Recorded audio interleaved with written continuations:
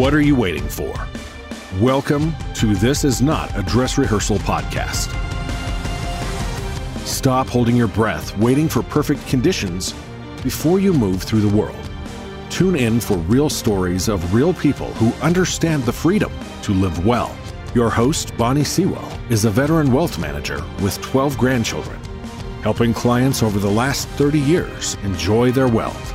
You can listen to all podcasts at www.americancapitalplanning.com/podcast or subscribe wherever you get your podcasts.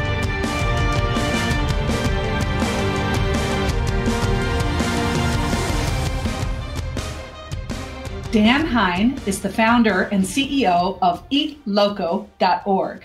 After 22 years of commercial digital marketing, advertising, and promotional success in Loudoun County, Dan conceived of Eat Loco in 2015.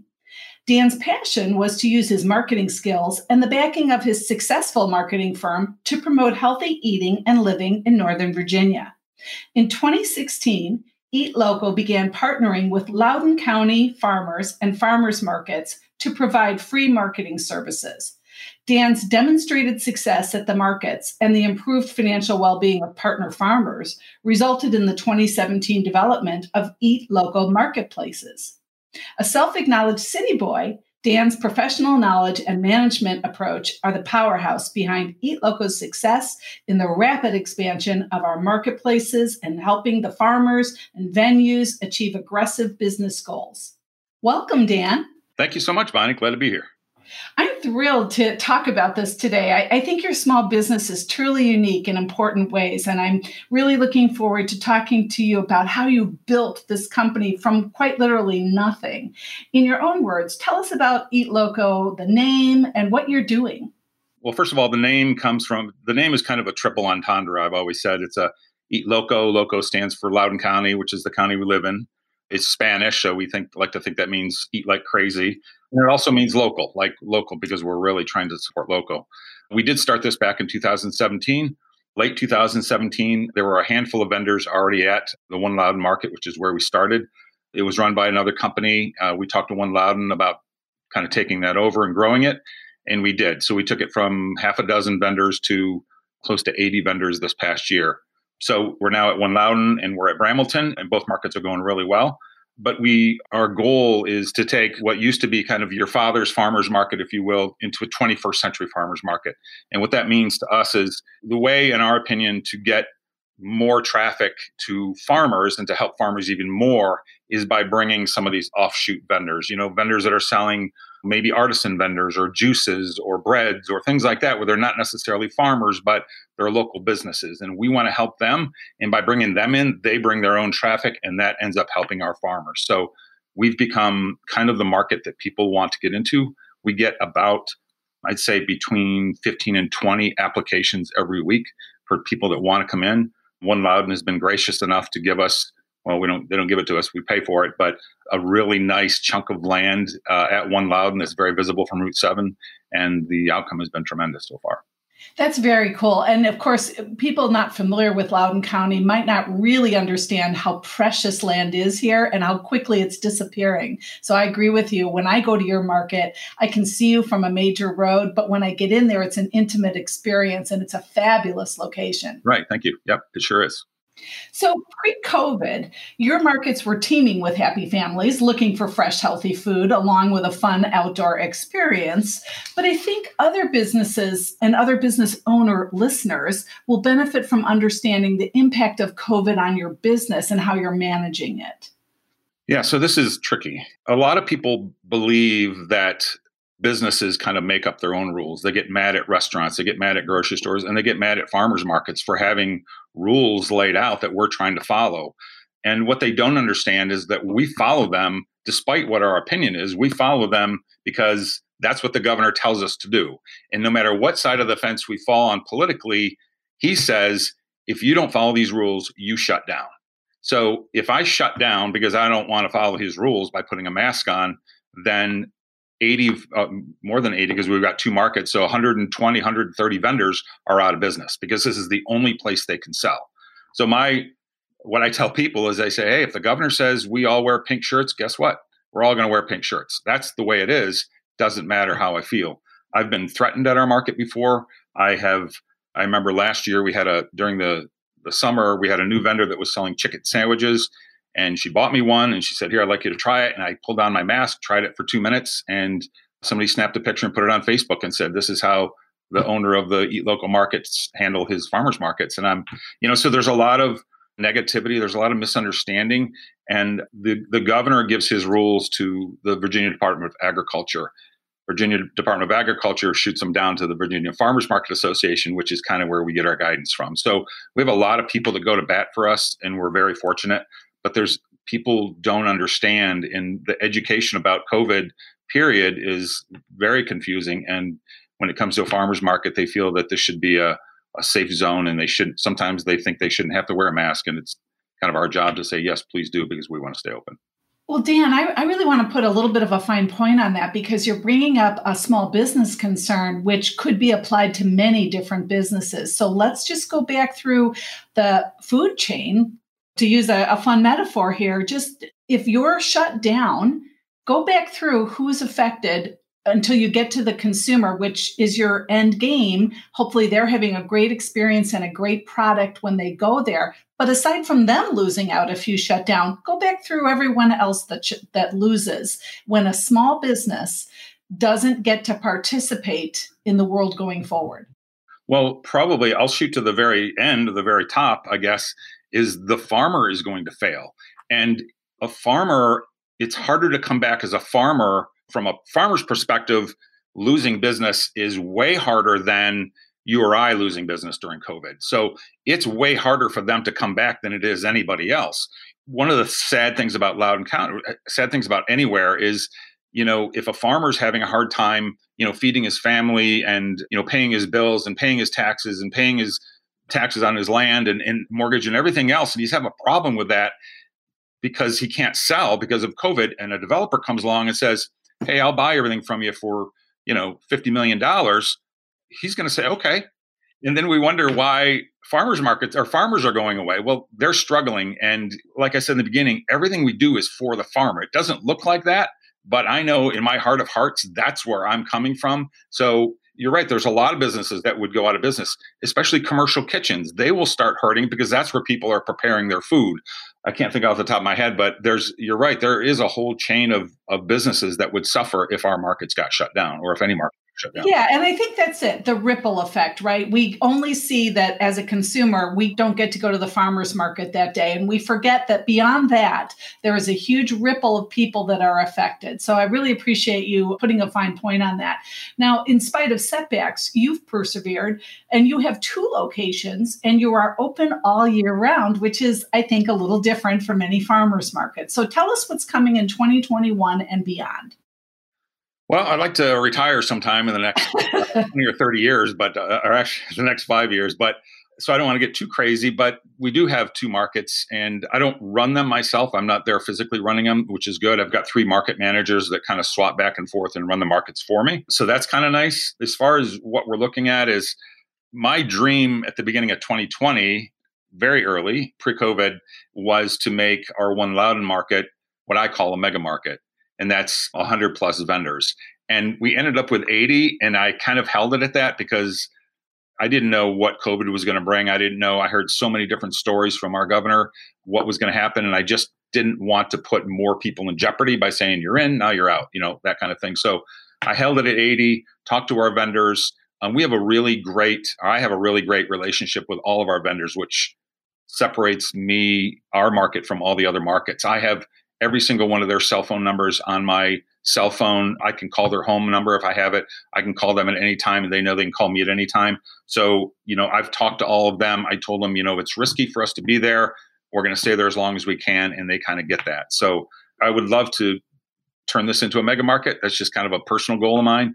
It'll help even more people. And the more vendors you have, the more customers that come out. And we're kind of playing with the idea of opening up 2 other markets. One's in Virginia, I can't tell you where, and the other one's in Maryland, and I can't tell you where. But those are things that could come here in the next couple of months. Very exciting. And I have clients moving back to Maryland, so I know that and we have other clients already there, so I know they're going to be really interested in that. And this is not your first business. So I was hoping that COVID might help the world know that statistically, small business, understanding the value of small business and understanding that value better. But we know that statistically, many businesses have suffered in this time period, and most people are happy to hand Amazon and other large companies all their business and trade for, sitting on the couch to be able to buy. What's your view on the challenges of starting and growing a small business? I think that, some of the challenges, I'll start with that first. Vacations are harder to take. Personal time is harder to find. Heading out for the weekend is sometimes impossible, especially when you have markets on the weekend. But I think the biggest challenge is your personal relationship with your spouse. And it can either go really, really well or really bad, I think. Or maybe there's something in the middle. Fortunately for me, my wife is an angel. And she and I we both own businesses that are not similar. She has a marketing company. Eat Loco is basically a marketing company where we have farmers markets. And I've owned a marketing company for over 25 years. So we can bring questions to each other, and we do all the time about, hey, what would you do in this situation? Cheryl tends to take the high road more than I do. So it's nice to kind of have somebody level me off sometimes, especially if I'm upset about something. It's hard, but we both say this on probably a monthly basis, at least once a month, is we wouldn't have it any other way. When you hear about, it's more challenging when you're working for corporate America, I think, because there's a good chance they can say, nah, you're gone. Nah, we're going to lay you off. Nah, we can't use you anymore. Whereas for me, if I see my business, if I see my numbers start to go down, I can make adjustments to hopefully bring it back up again. COVID was probably the hardest thing that'll ever hit our markets. And I feel like our sales numbers are up 40%. I track sales numbers very closely at our markets, and we're up 40% at this time last year. So I feel really good about that. And I couldn't see working for another company anymore. It's just, there's too many pros to running your own company, I think. So you should feel good about that, because that's not a small feat at all. And I love the optimism I hear in your voice. I feel like the small business owners are the most optimistic population we have, and we don't want to lose that, I don't think. Right. We're going to come back to the personal stuff in just a few minutes, because I do think that's so key to success. But right now I want to focus on technology, which is everywhere today. Your favorite thing. My favorite thing this morning, what the listeners don't know, is my computer restarted almost exactly when we were supposed to start this interview. So today's not my favorite technology day, but I do love technology. But what technology do you depend on in your business? And what happens in your business that technology will never be able to take over? I think we've talked a little bit before, or a couple minutes ago, about that I've owned 3 different businesses, and every one of them was based solely on technology, marketing company and apps that we use to develop things and logos and websites and social media and all that stuff. And before that, it was an IT company. So obviously that's technology. I use technology for the markets, but very, very simple technology. I use a Google spreadsheet to keep track of all the vendors. We have an app called Manage My Market that I don't like very much, but it's like the most popular app for vendors to find me, to be able to sign up. So I pay that and I use that. But the thing that technology can't replace is, as I mentioned before, my relationship with vendors. So if the internet blew up today and computers were no longer useful, I can still run my business. And that is one of the things that I really like. I like that my company is not dependent on almost anything. It's dependent on One Loudon being there every week. And so far they've come through with that. And Bramilton is there every week. And so far they've come through with that as well. So as long as those 2 locations don't move, which I'm pretty sure they won't, I'm in really good shape to, if I had to give up technology, I would. And I mean, cell phones, that would probably bug me a little bit if that went away. But I can go to the market and I can talk to every single business owner, every single market vendor that I want, and get from them whatever I need. You mentioned something in there that I wasn't planning on focusing on too much, but I think it's so key. The fact that you have owned other businesses and they were successful, but this is geometrically more successful and you're loving it so much. Can you just talk to how people who start small businesses often end up in a different small business than the one they first started? And that's because you learn. So can you just talk to that a little bit about how those other companies informed your success today? Yeah. So I think that before I started this, I'm pretty sure I had never set foot in a farmer's market. I'm not sure if I've ever been in one in my life before 2017. I owned a marketing company, and I did not plan on, I'd never sat down and said to my wife, hey, I think I want to start a farmer's. That never came up. But things do kind of morph, right? The whole reason that we got started in the first place was that we actually went to the current farmer's market entity that's in Loudoun County, who owned 5 markets at the time, and said, hey, we'd like to pay it forward. We would like to market you. Eat Loco was a web page. It was not a site or it wasn't its own company. It was just a page that we had. We wanted to get Loudoun County to eat local and eat healthy. And we went to them and said, hey, we'd like to do this. We'd like to just pay it forward. It won't cost you a dime. It's just, we want to do that. And they shot us down flat. And to this day, that was 4 years ago. To this day, I shake my head like, I don't understand why you would do that. So I left their board meeting a little bit irritated. And I said, you know what? I think I'm going to start one myself. I mean, how hard could that be? Famous last words. Yeah, here we are 4 years later, and 100 and during the regular season, close to 200 vendors count on us every single week. So it is interesting how things kind of morph. But you know what? I don't know if I ever mentioned this to you before, Bonnie, but this is like the best business I've ever owned. This is the happiest that I've ever been in my life, and I just so irritated that it took 60 years to get here. Some people never get here. So I'm going to look at it that way. Yeah, you and I share that. I love what I'm doing, and it took me most of my life to get here, but here we are. So yay. Something I noticed on your website, which I thought was interesting, I'd just like a little bit more detail on. You partner with other small businesses under the tab called Goodies on your website. Why is that important, the partnering and what you're doing there? It's important because we look at them as influencers.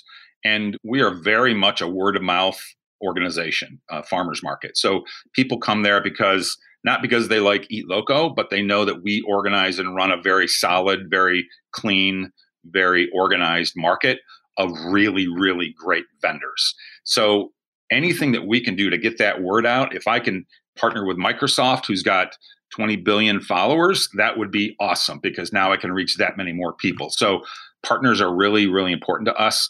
On top of that, our venues, like I said before, One Loudoun and Bramilton, have been great. They promote us as well. That's really the key, the secret sauce, if you will, to making anything successful. As a marketer, I would tell anybody that find influencers, find groups on Facebook that you can post about your stuff, that have, the foodies group, for example. Andrew Sample's a friend of mine.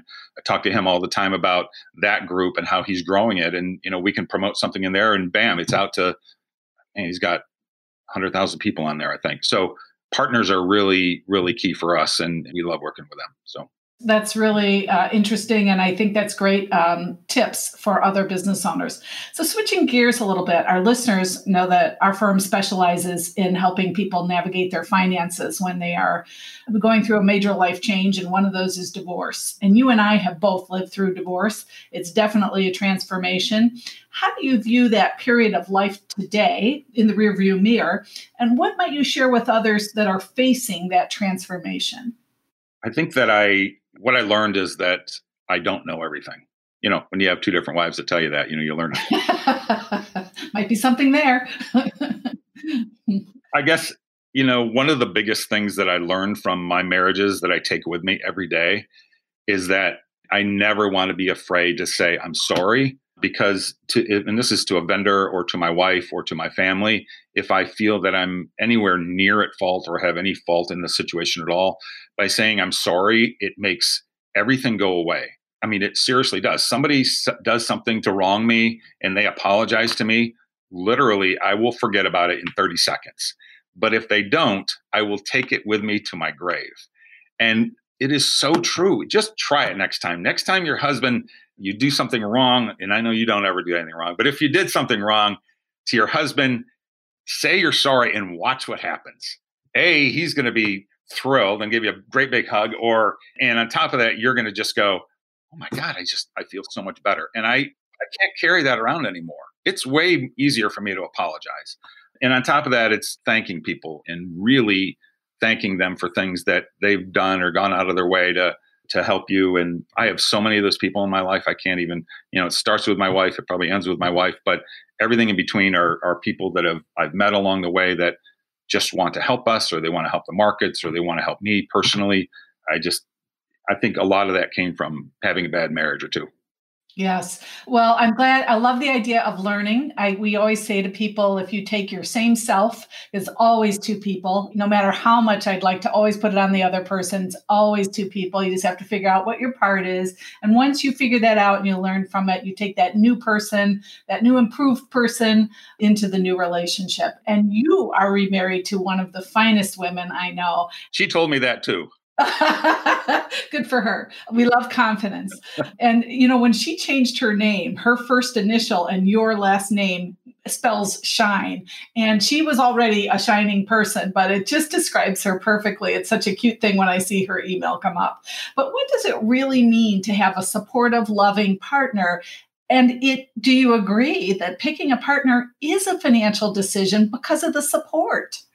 Oh my gosh, it completely is. I don't know what I would do without the support of my wife. I don't know, if, again, going back to what I was saying before, if I go to her with an issue or something, I just need another set of eyes.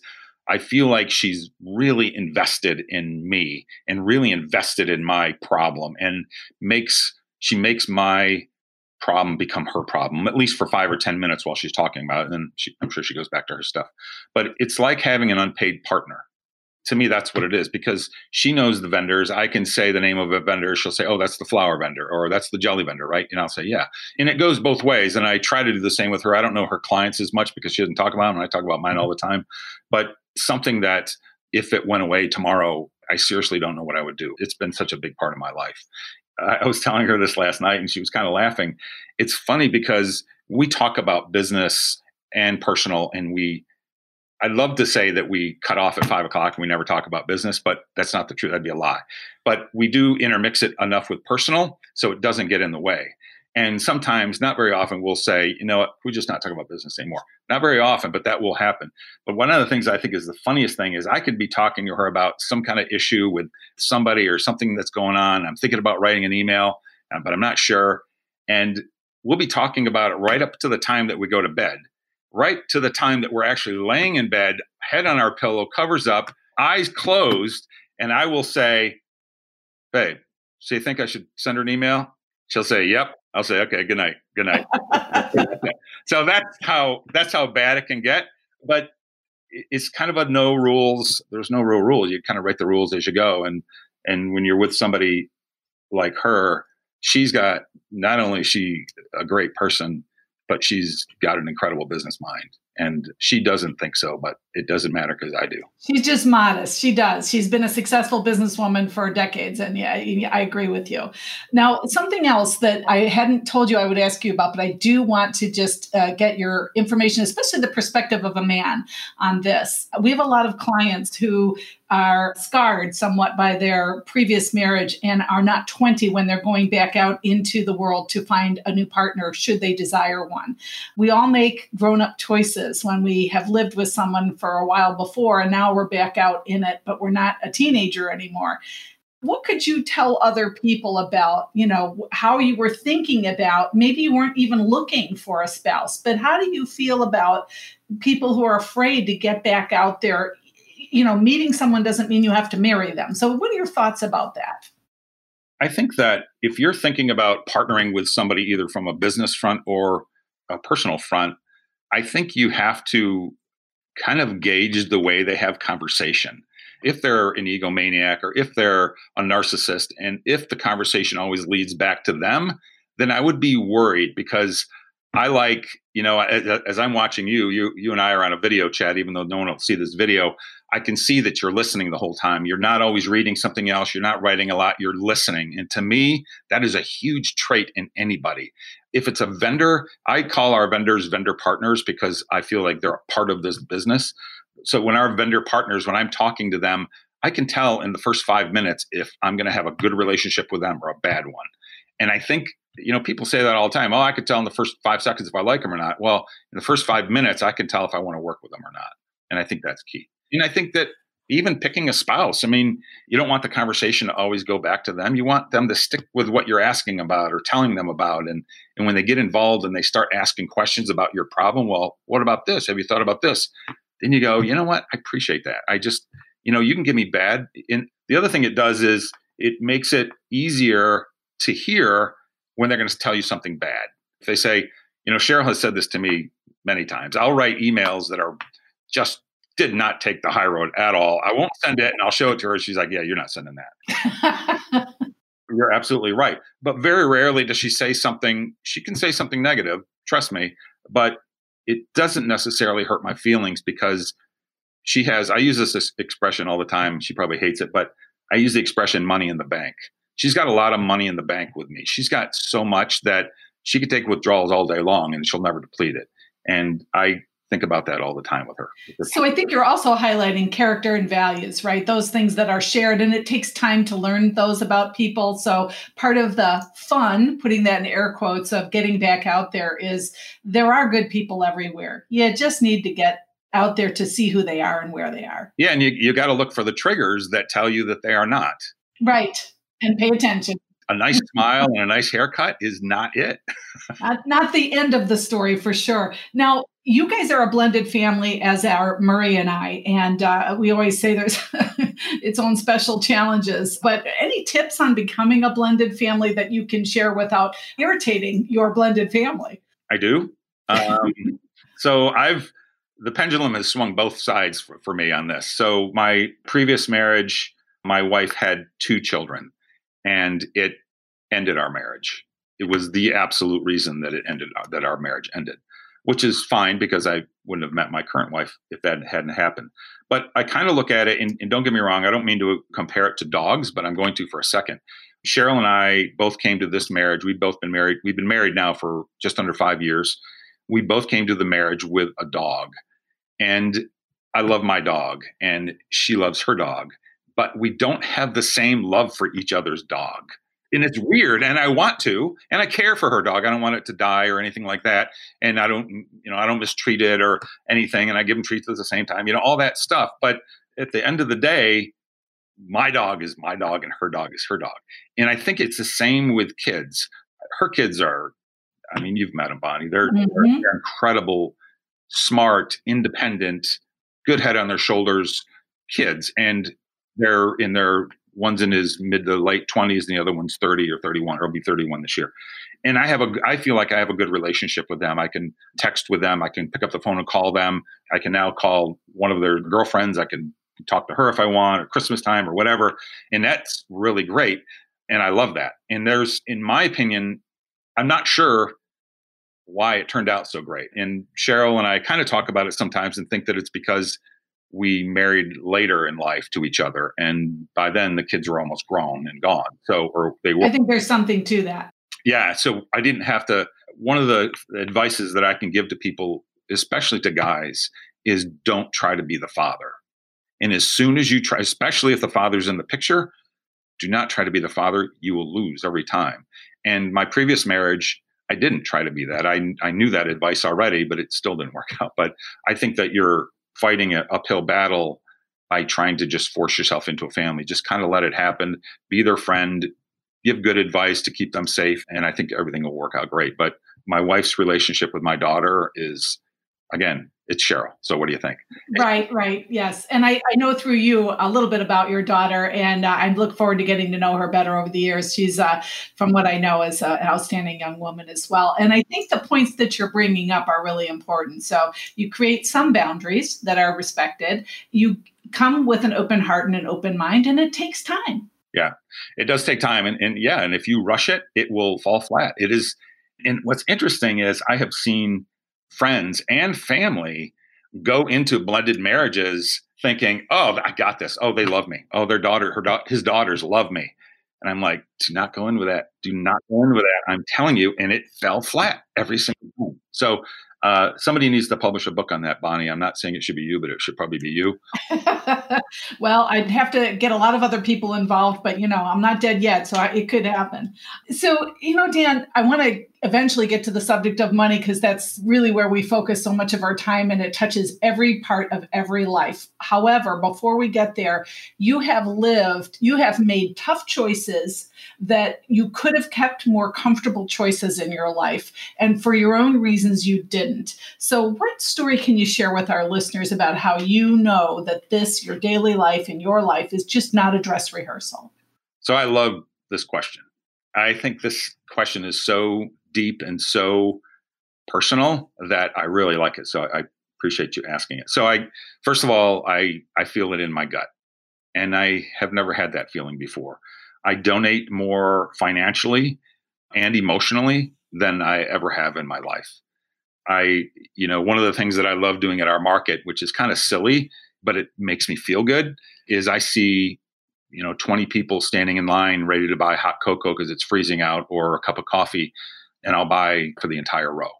And to me, that might cost me $60 or $70, but that is huge marketing. Done marketing for too long. Those 12 people will tell people that will tell people. And to me, that's really inexpensive marketing.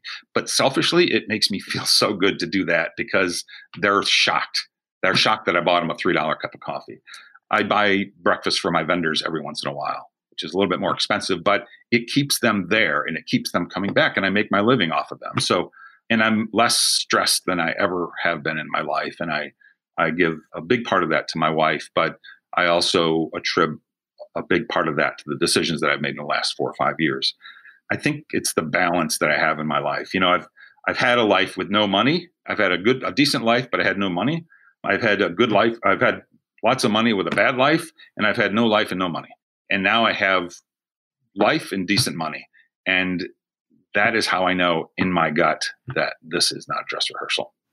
Thank you for that. I think that sharing is really key for people to hear, especially from a gentleman. So I appreciate that. So switching gears again, we think we're just obsessed with the idea that most conversations do have a money component, and whether its impact is good or bad on whatever we're talking about. So if we tie this back to small business, I feel like many people don't understand the kind of capital it takes to build and run a business. And you've been a serial business owner. Have you had any positive or negative experiences with getting the capital you need? Quick answer is no. And I say that because I've never gotten capital. I've never started a business that needed it. I like to live within my means. I really, really do, or below them. But I've always taken a look at my bank account and said, this is how much I got. Let me see what I can start. Let me see if I can morph it into something that I can actually run. I've also found that running a business where it's either just me or me and contractors, or maybe me and one other employee, is really my sweet spot. Having a big company where I needed $10 million capital is just not for me. I don't want to either get in my later years or retirement or even death knowing that I have a lot of overhead that has to be paid off, and I don't want to leave anybody with that. And, if I had to shut down today, there's nothing I have to pay off. And that gets me through every single day. It makes me sleep at night. I have a car payment right now that bothers me. But I just don't want to have, I think about these restaurants that are either close to going out of business or trimming way back because of COVID. And I feel horribly, horribly rotten. It makes me just ill. And as a matter of fact, one of the things that we're working on at One Loudoun is to open up our market to allow all the restaurants in One Loudoun to set up tents and to either hand out pre-made meals or gift certificates or sell gift certificates or whatever as just a freebie that won't cost them a dime. And I'm working with One Loudoun now to hopefully execute that here in the next couple of weeks. But that's just my thing, is I don't want any of that hanging over my head. Well, I love that idea. And certainly capital can be misused and people can not appreciate the bootstrapping that goes on around them. And again, back to those small business owners, how much they stand to lose if it doesn't work out. I think the other thing that's true in this time period is we have been supported by the Fed with PPP loans and EIDL loans. And my question around that, well, that's not just a comment, really. I think the other thing that's happened with small businesses in this period is, for some people, it's the first time they've ever had access to capital. Now, it may have been in the form of a forgiving loan, but for many women and minorities, It's not easy to get capital if you need it. So this was a chance to actually get capital. So I just think this time period, when we look back on it, may have helped some businesses survive that never would have survived. So it'd be interesting to see. Yeah, I agree. I completely agree. So when did you first become aware of money, and what do you wish you'd been taught about money as you were growing up? So when I grew up, my family had no money. I mean, it's on a kind of an age-old story, I guess, but it was a family of 8, my 2 parents and my 6 of us kids. My dad worked 4 jobs and his full-time job.